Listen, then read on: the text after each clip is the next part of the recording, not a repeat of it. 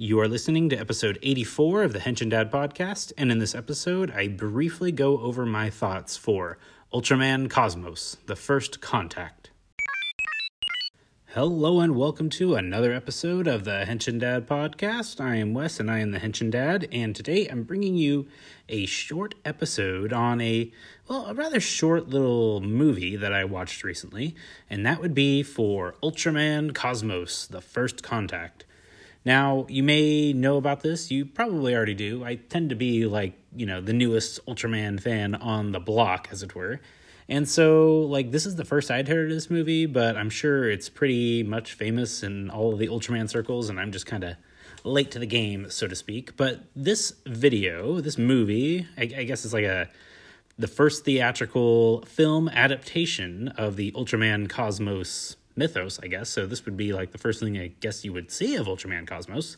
Was released in Japan on August 3rd, 2001, and it celebrated the 35th anniversary of the franchise, and it is the prequel to the Ultraman Cosmos television series, which was really interesting to me because this film, I have to say, it is just 90 minutes of based on, kind of an outsider's perspective, the distillation of what Ultraman is. So you have the kid, and he's basically searching for Ultraman, and he eventually, the main character, I believe his name is Musashi, and he is searching for Ultraman, and he eventually finds him and befriends him and everything. And there's this alien invasion, which isn't really an invasion per se, but I'm not going to spoil it too much for you.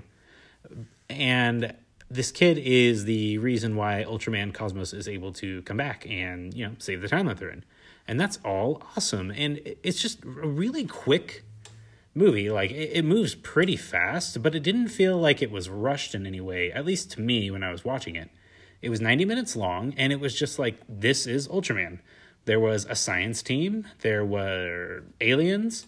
There was alien interactions with humans and everything. You see Ultraman, and I don't know if this is the first time it's ever been said that Ultraman are powered by light, and the kid was actually making the sun reflect light rays onto the Ultraman Cosmos character in order to heal him up from any injuries that he had. And, as a thank you, he gives the kid this really cool stone that is able to summon Ultraman Cosmos, and he also gives him a ride around the town, flying way high above it, which would just be super awesome if you're a kid that wants to meet Ultraman. I mean, that would pretty much be the big thing you'd want to do. And it was just, I don't know, it was just so wholesome. Everything felt like it was really meaningful. It had all of the tropes that you would expect from Ultraman, as far as I can tell. And it cuts out a lot of the fat, which isn't necessarily a good thing, because I think a lot of the fat, if you want to use that term, which I am going to use, the extra stuff is really good, and that helps to build the characters. But as just the core central theme of Ultraman, this movie just felt like it had everything it could possibly need. And because of that, it's making me interested in actually checking out what in the world this Ultraman Cosmos TV show is all about. What is its relation to the movie? I don't really know, but it was released as a prequel. And I think it came right before the series was airing or was being filmed, because Ultraman didn't even really have a voice actor or a separate identity, honestly, other than this just giant being of light. And he was just super good and altruistic and everything, which all Ultraman seem to be. But there wasn't really a core identity nailed down yet, which, leads me to believe this is what they use as kind of the pilot episode. So that's pretty much it, honestly. It was just super wholesome and super nice. I just really enjoyed it because of that. It was a very pleasant watch. There's no pretense of any uber ultra violence or anything a lot of these reboot type movies do. I'm thinking about this in relation to Kamen Rider the First and Kamen Rider the Next, which were, well, they were different. They were a different beast entirely. So it's holding this up to them isn't particularly fair, because this movie's just good. It's just great. I cannot say anything negative about the film. It had a story to tell, and it told its story, and it did so unapologetically, and it really makes you feel for some things. It really gives you some good emotions to come back from. I don't know. It's just really hard to say a whole lot about the movie without spoiling it outright, but it definitely has one of the better alien plots that I've seen in some of these tokusatsu shows, so it definitely has that going for it. So I would highly suggest you watch it, however you are able to.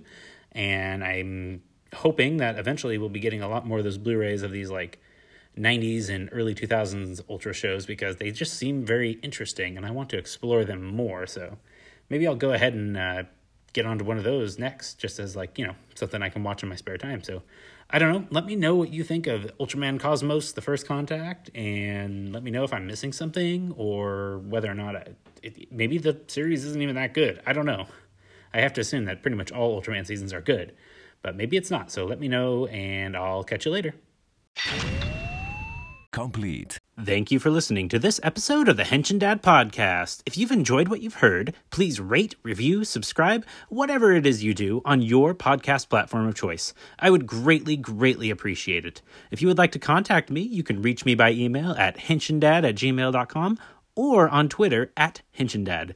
The Henshin Dad Podcast is proud to be part of the Playwell Network, your source for intentional entertainment. Some of the other podcasts in this network include The Backlog Breakdown, which focuses on playing the best games on your backlog while not breaking the bank account on the new and shiny, The Retro Station, a show devoted to more retro and nerdy topics than you can shake a stick at, and Tales from the Rusty Speeder, an interactive actual play Star Wars RPG podcast that seeks to tell an awesome Star Wars story. Once again, thank you for listening, and until next time... Cast off.